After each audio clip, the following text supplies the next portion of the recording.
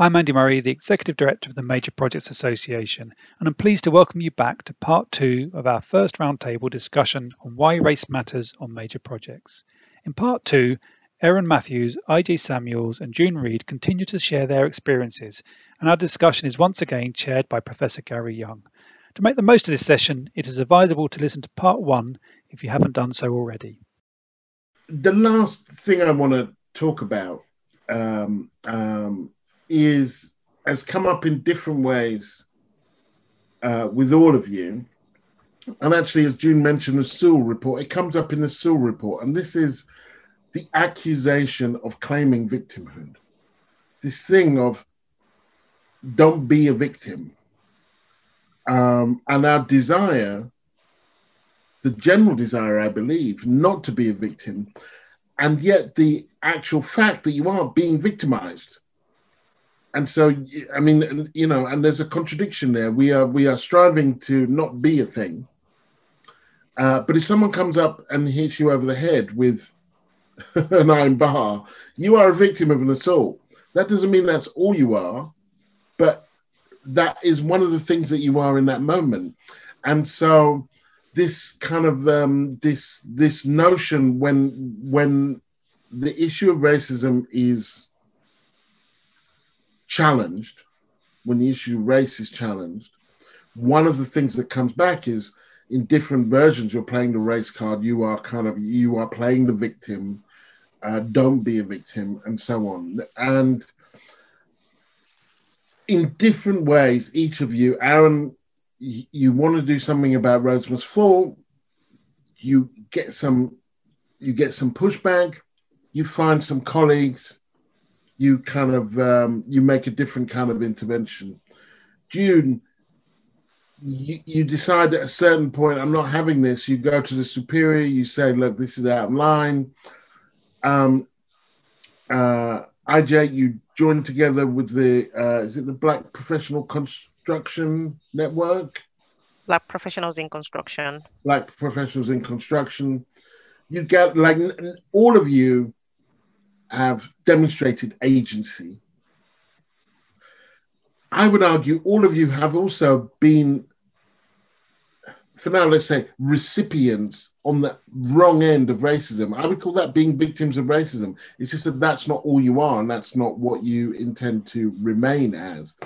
And so I want to talk about how, or you to talk about how you've met these challenges, or you've seen these challenges, you've been confronted with them, and then you've engaged them, and what the process was by which you engaged them. Was it that you looked around for colleagues, then you had a conversation, then you chose a point of intervention, you went above the person's head to somebody else? What was it, and how did you do it, and what emboldened you to do it? So we start with Erin.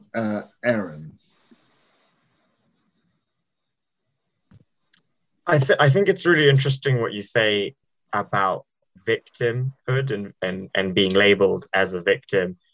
I've definitely had, colleagues talk about, me talking about my issues as being a victim, and do I want to be branded like that? Do I want to be identified as someone who's gone through that? And I think for me, I would change that victim word and turn it into an activist. When there was the wheelchair protests outside Parliament, there were people in wheelchairs who were, taken off by police, rounded up and arrested. They could have seen themselves as victims, but now with the Disability Discrimination Act and wheelchair access being much more prevalent in the country, I feel that they see themselves as activists and would never call themselves victims. And I hope that in myself in a few years, I can see myself as an activist rather than a victim, someone who spoke about something that was wrong at the time.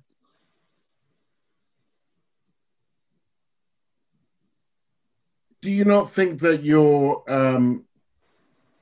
the story that you gave of asking about Rhodes Must Fall, being pushed back, asking other colleagues, then coming back with an intervention, do you not suggest that while you were on the receiving end of kind of effectively being silenced, you found a place to express your voice, that you were definitely being active in that moment? And I wonder what emboldened you to do that. Because there are consequences. And I always tell in journalism with my younger colleagues, I say, look, there are consequences when you do these things. You shouldn't imagine that they will be cost-free. Now, the consequence may be that people now see you as a great, as someone who knows their own mind and is an effective conversationalist and debater. And it doesn't necessarily all going to have the same way, but they are not going to see you in the same way afterwards as they did before. And so I'm just wondering what got you there, and whether you understand that as an act of resistance almost. Yeah, and I do worry about that every day. You know, my dad says, you know, if you get blacklisted because of what you're speaking about, if it negatively affects your career, that will be on your head, and you could have not spoken about it and maybe got further. But I think for me, it's about how I want to see myself, and looking back and learning more about our history in the UK recently, speaking to my parents, to my uncles, and hearing the struggles that they faced has given me the confidence that I should address it in my time in the same way that they addressed it in their time, if that makes sense. I think the legacy of what people have done before and hearing their stories has emboldened me. And that's why I guess I will keep talking about it.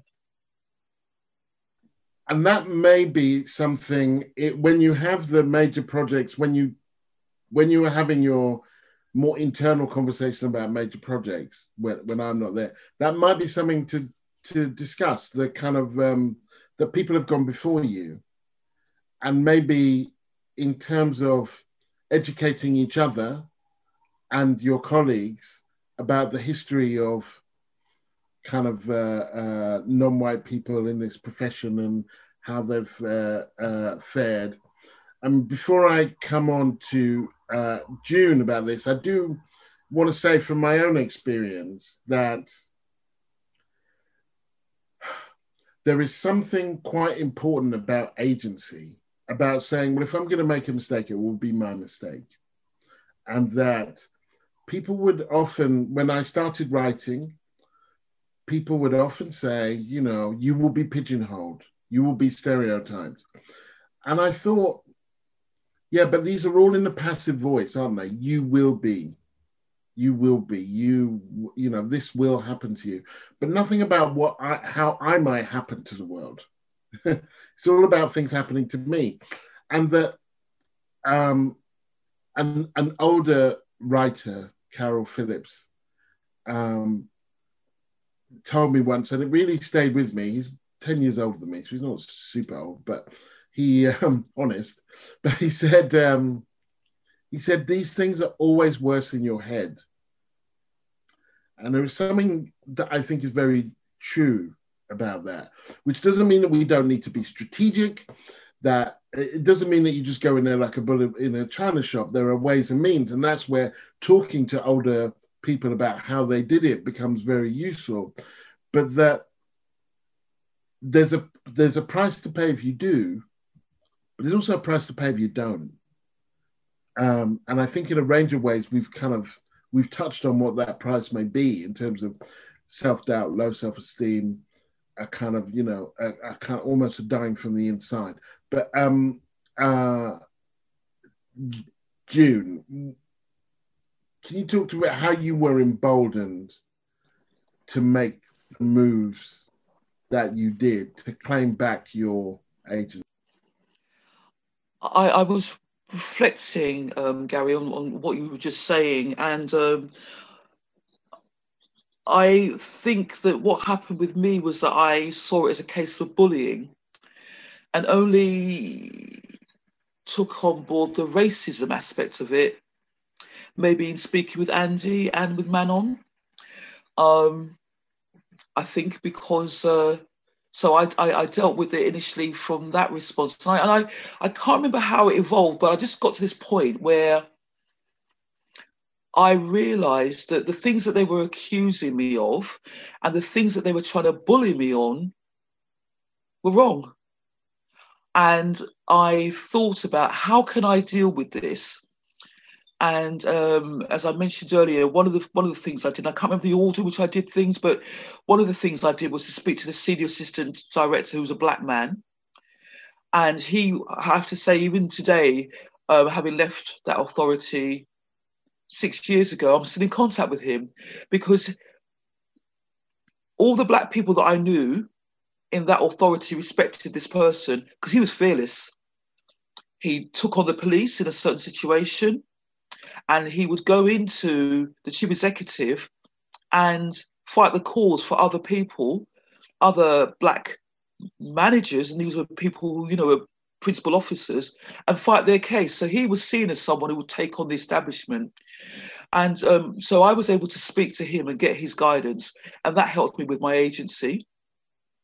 And then, as I touched on earlier, I was able to speak with other colleagues who were on the working group, the EPPM, you know, steering group rather, and I could take support from them because they respected me, but they were also extremely loyal, and they were furious actually at the way I was being treated and the fact that the EPPM program was being jeopardized. And also, I think in speaking to Andy, although as he recounts, the way in which I put it to him was a stakeholder issue, because primarily we had a stakeholder who was the lead stakeholder, ironically, rubbishing this high-profile Pan-London major project. And in so doing, were bullying me.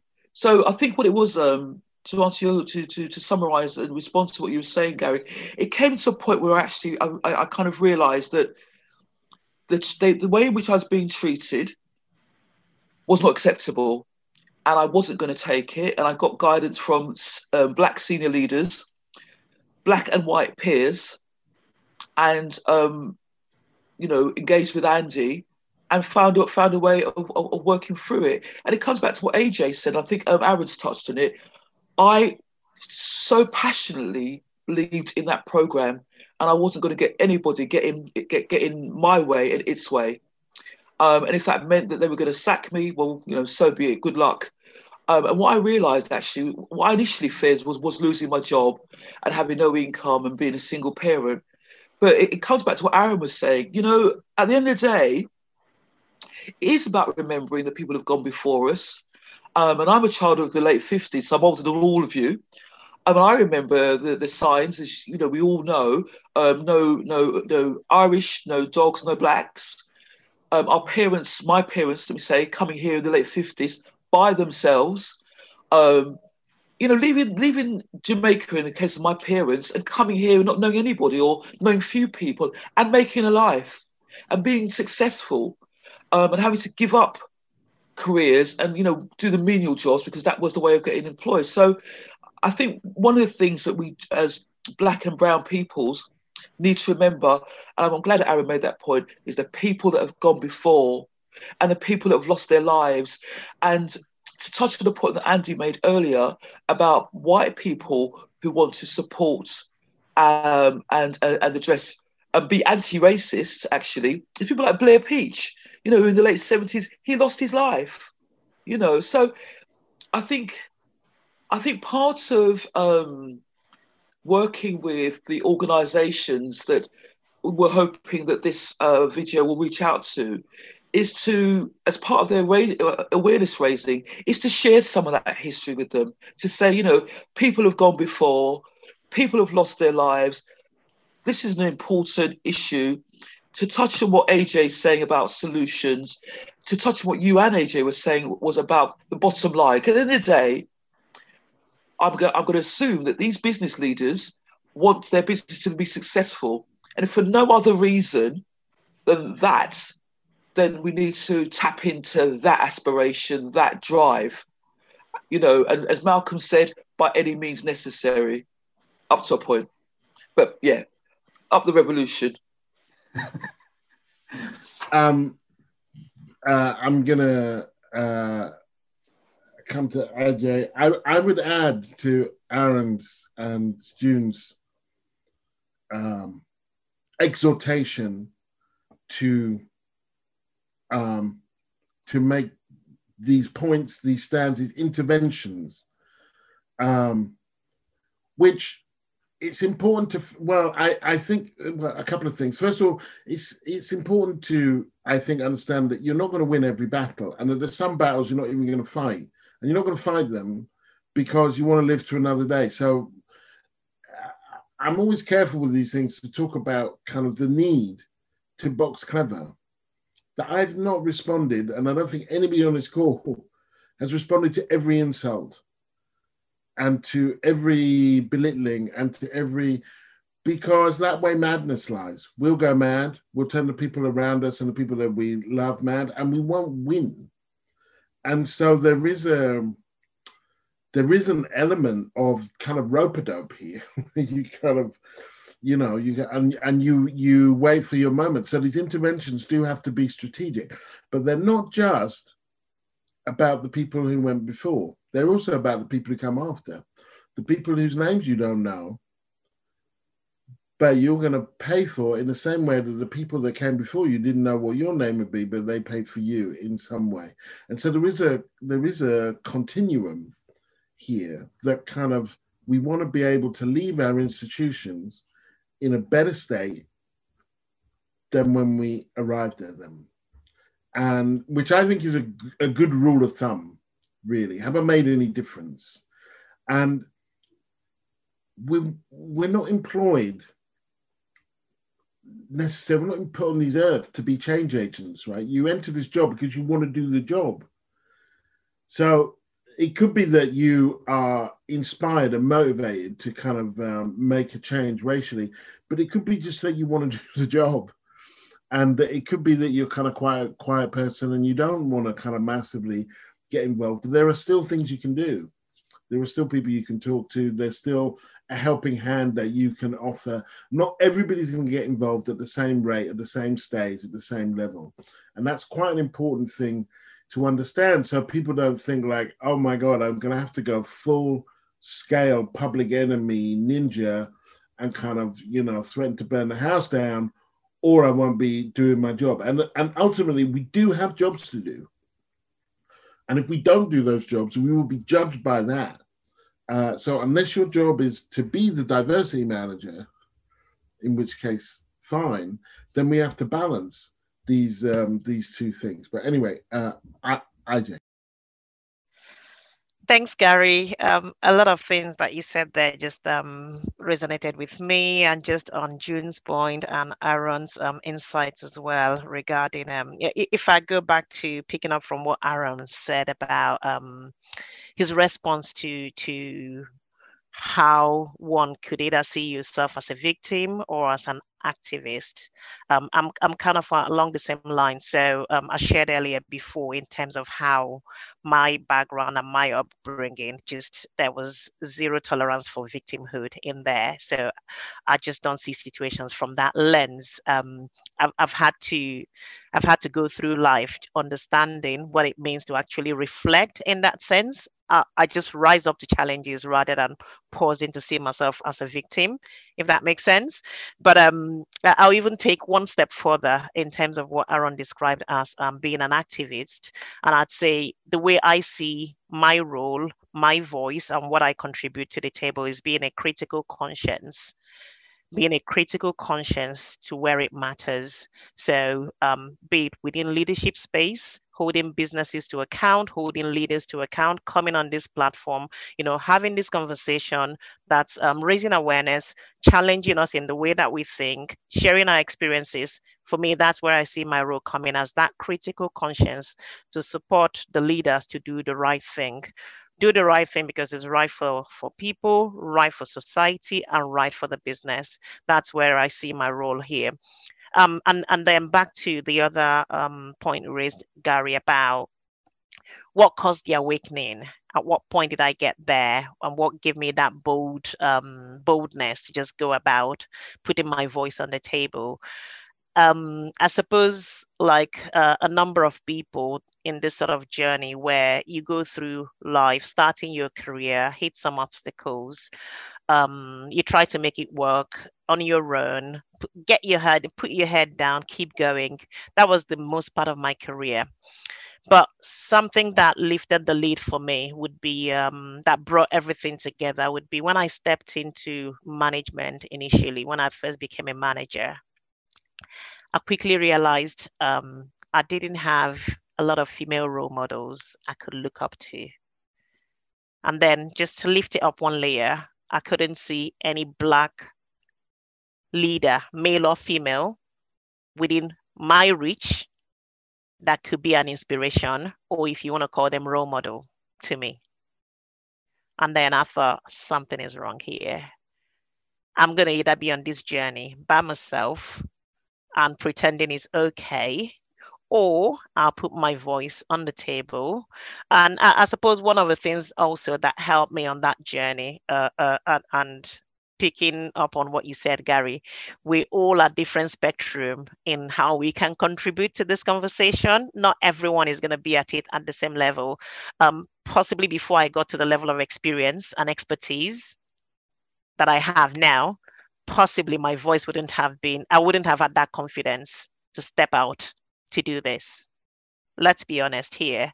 I got to a point where I felt, you know what, even if I'm out of job today, I'm confident that I could go to Tesco and get a job and still put my voice on the table. It comes with time for some, and for people like Aaron, it comes from day one. Everyone is different on their journey and when it comes to them. Mine came when I stepped into that space of management, and I thought, hang on, this is going to be a lonely road unless I do something. And that's when I then thought, rather than stay there and sulk, I've always been one that was raised to find a challenge, find the solution. So I just went to my leadership team at the time. I said, ask for permission to just do a little bit of a pilot to run a mentoring program for women who want to step into management and leadership, or just, bring women on the journey with me. And it was a little pilot of about, I think it was about 9 to 18. It started about 9 and then eventually about 18 in the first year. Did a 6 months pilot with them, just to run a few sessions where, why do you come to work? It's beyond, I mean, Gary, you said some people they love what they're doing. They just turn up to work and that's it. Some people, it's much bigger, but situations, circumstances have made them just get their head down. And it's when you begin to unpack.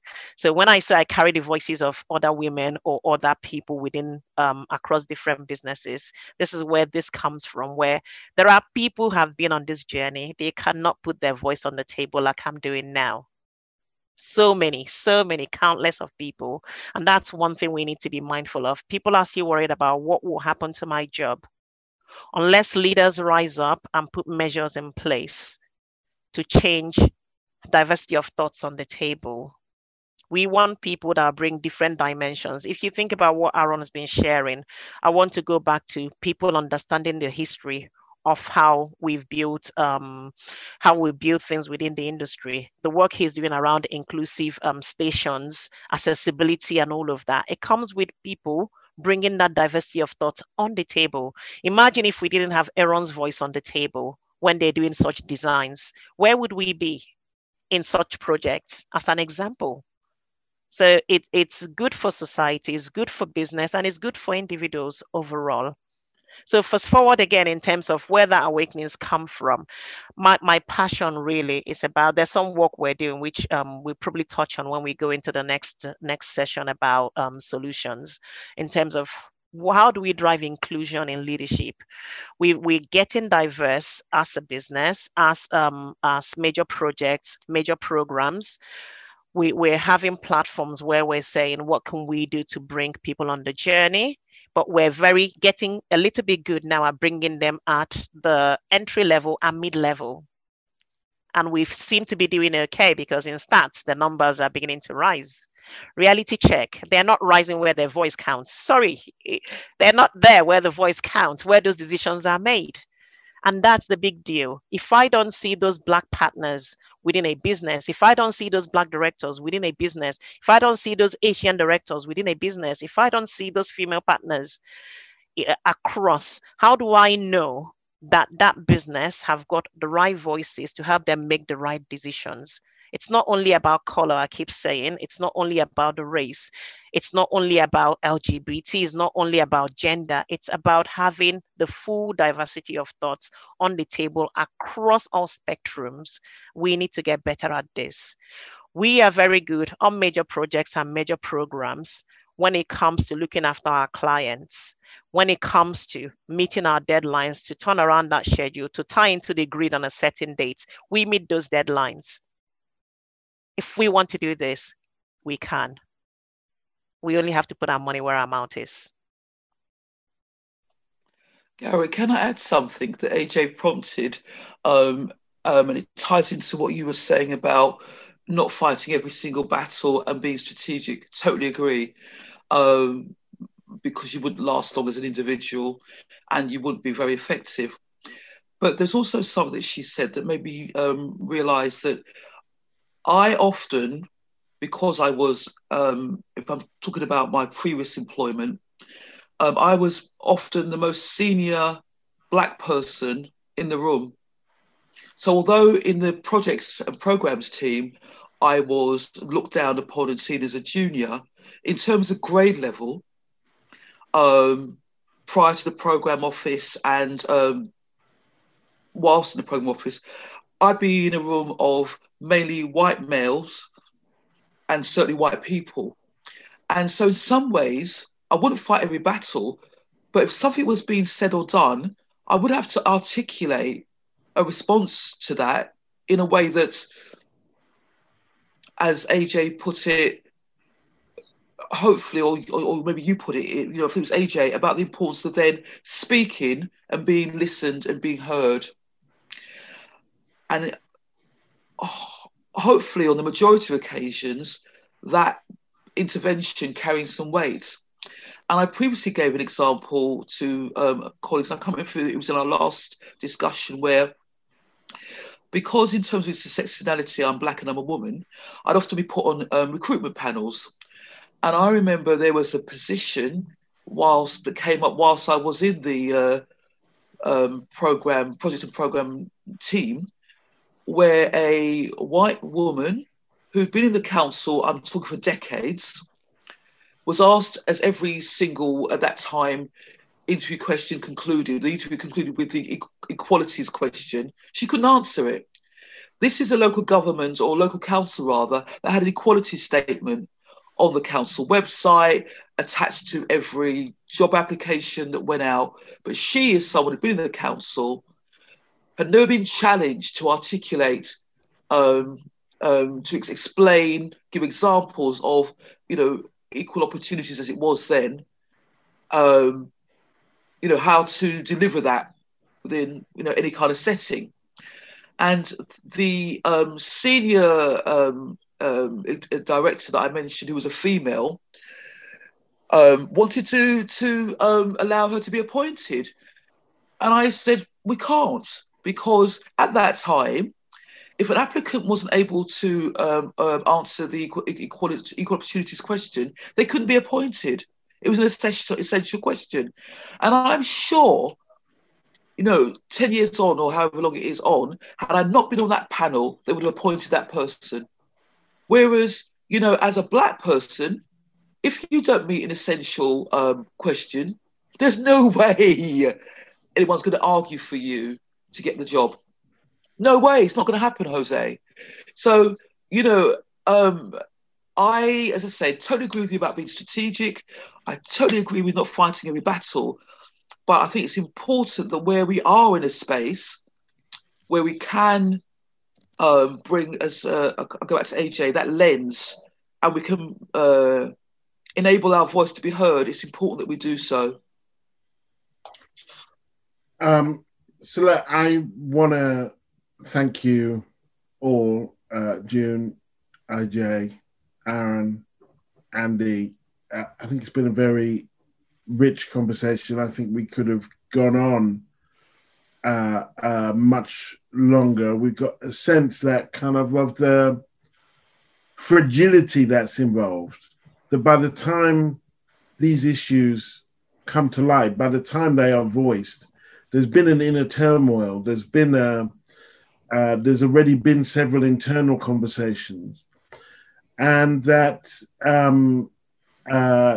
we need to be at the table. It's not just that we want to be at the table. We need to be at the table, because otherwise what happens at the table makes no sense, or it makes insufficient sense. And